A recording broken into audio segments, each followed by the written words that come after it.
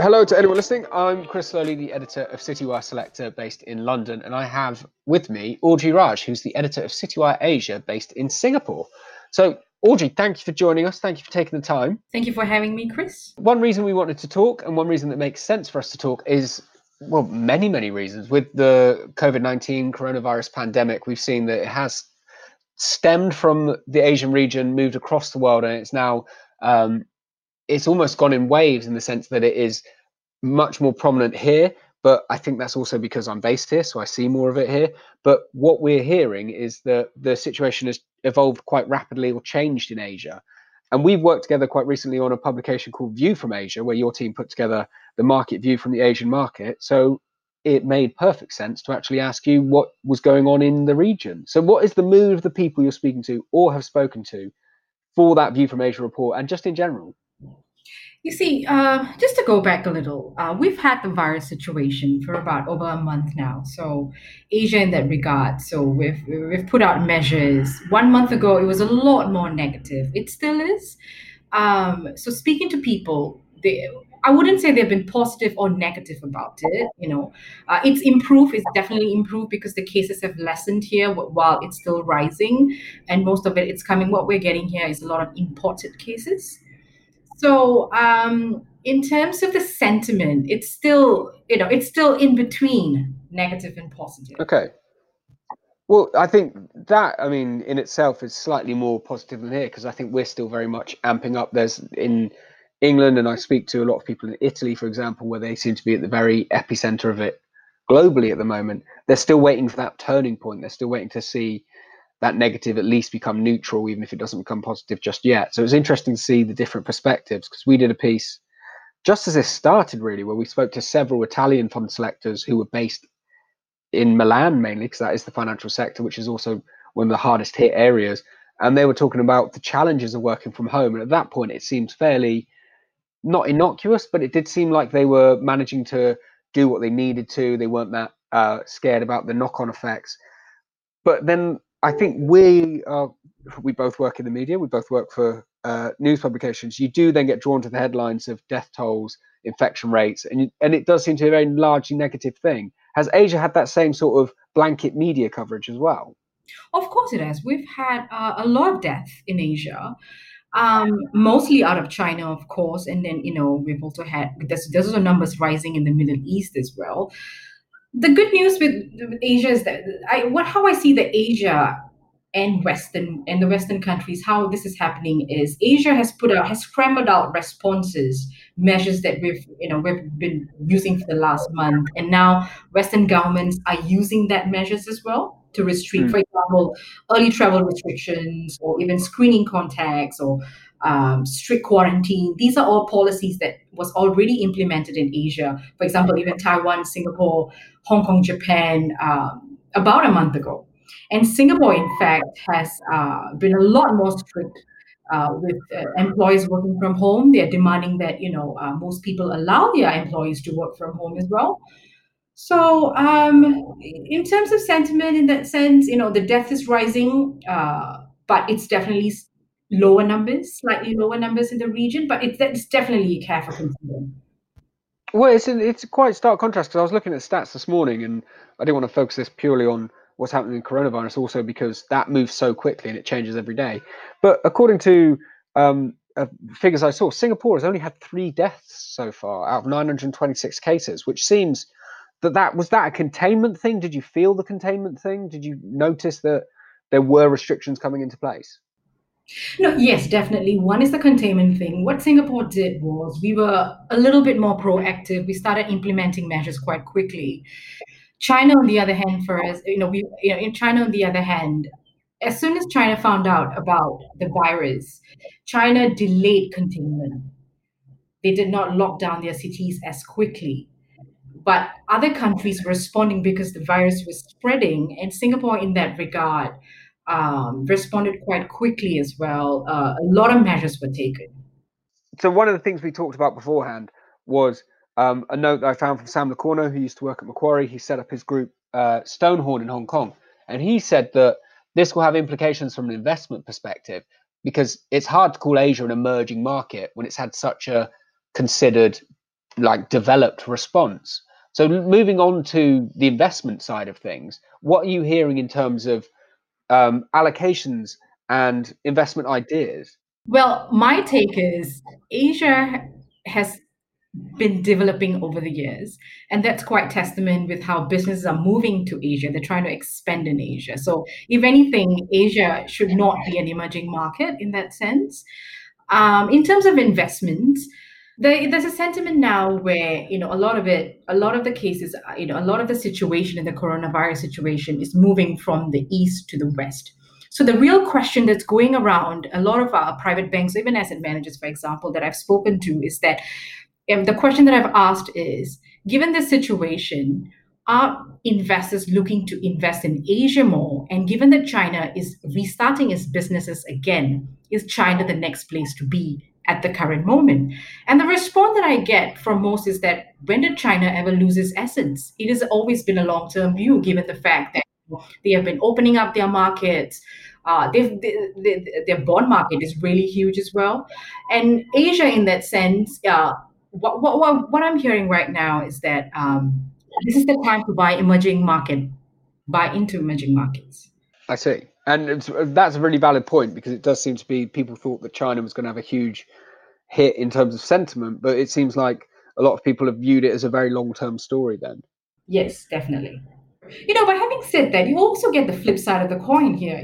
Like there are people who are very bullish. If you see in a scale, 9 out of 10 private banks or asset managers are bullish on China for many reasons, because the size of their economy, there's so much wealth sitting in that country. For example,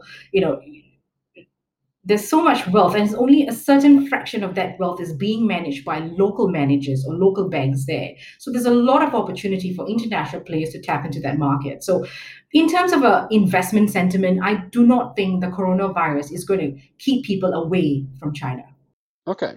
Is that, looking at that, because you do speak to asset managers and private banks, is the support universal, or are you seeing that private banks are more supportive or asset managers are more supportive, or is it they're both equally supportive? Oh, they're both equally supported. In fact, a lot of asset managers have expanded into China as well, so have private banks. I see. One thing we talked about from our side of things as well was we looked at the actual sort of business impact that the coronavirus is going to have. And Margarita Kirakozian on my team did a very good piece where she spoke to a number of the largest asset managers and asked them outright, what does this mean for your hiring plans? I spoke to an ESG company yesterday, and they said that this isn't going to have any impact. If anything, ESG is going to see a boost here because people want to do the right thing. They'll almost hit the reset button and add people. But have you spoken to anybody in your market about staff numbers and personnel? I saw Bank of China saying they won't be cutting staff. Have many come out and actually said anything along those lines? Yes, you see, cutting back staff, this has been happening for a while now. And if anything, quite a number of banks have actually come out and said that they're going to delay cutting back staff during this period. And one of it is HSBC as well. It said that HSBC earlier this year announced that they were going to cut about 35 number of jobs. And they did put out recently that they were going to pause that temporarily during the present uncertainty. So has Citibank and Morgan Stanley as well. And Bank of China, in that regard, said that they will not freeze any salaries or even retrench anyone during this time. But they did also say that their business has taken a bit of a toll in Hong Yeah, Kong, for example. Yeah. I see. It seems like it's an interesting one because a lot of companies don't want to say anything in case the situation changes even further. But then we have had, I mean, Capital Group, huge US group, have come out and said, no, this doesn't change anything for them. So it's just intriguing to see how different companies are responding, really. Well, Chris, quite honestly, the reality is nobody wants to lose a job during a time when we're actually literally going into a recession. Um, Having said that, I don't think that banks or anyone would do that. In fact, I think private banks have been very supportive as well. They've been putting out different pledges. For example, Stanchart put out this week that they were going to fund $1 billion to help companies that actually produce Wow. products and services related to the virus. Is that 1 billion Sing dollars? 1 billion USD, I believe, but Oh, I can. well, okay.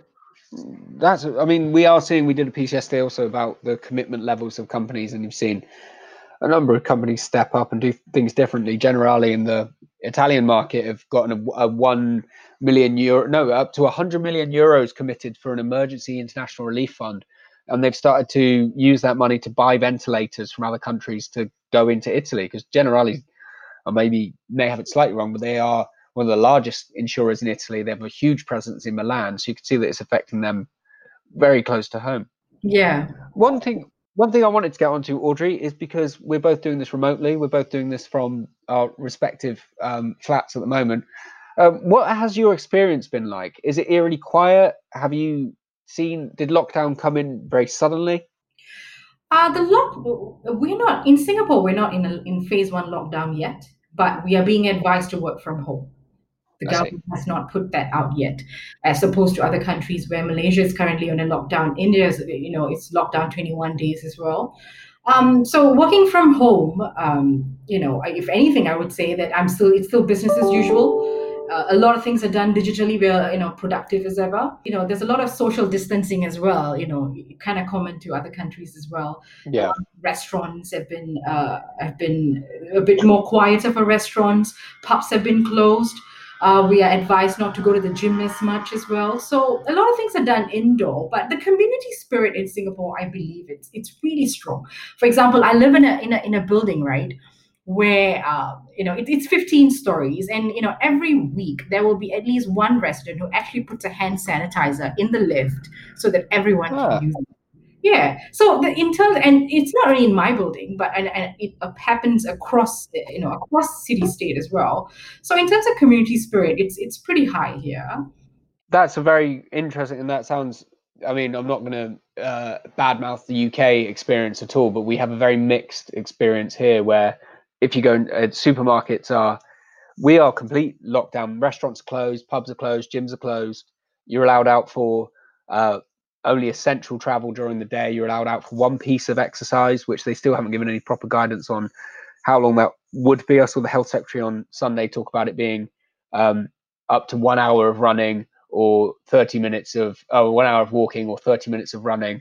And so it's a very strange scenario where the window I'm in at the moment, I can look out and I can just see an empty riverside, and it's very calming. And also, I don't know if this is the same for you, there are no planes in the sky, and so we've just had clear blue skies for probably 4 or 5 days now, and it's just quite peaceful in a way. And then you suddenly snap back to realize why it is peaceful. Yes, it is. It's a lot more quieter as well, definitely.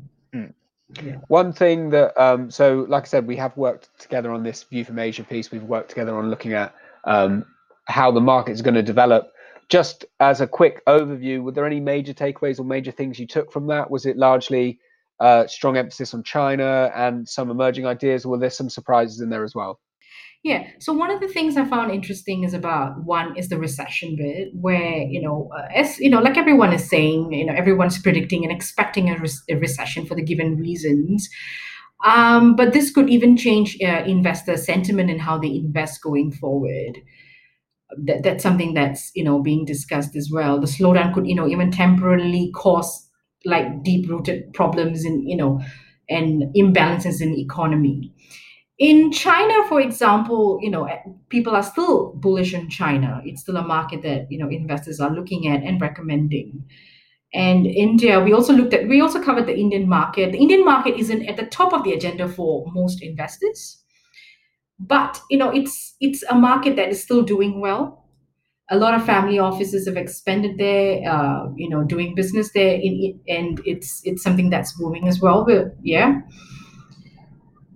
does that answer the question? Yeah, it does, definitely. I think it's a situation where I think if we have this conversation in a month's time, there'll be many things that have changed, but also those underlying trends of potential expansion and long-term hope for China, they would still be in place. So, Audrey, thank you very much for taking the time, because it's good to talk to you. It's good to get some insight from on the ground in Singapore. Stay safe, and I'm sure we'll talk again soon. Thanks, Chris. Thanks for having me.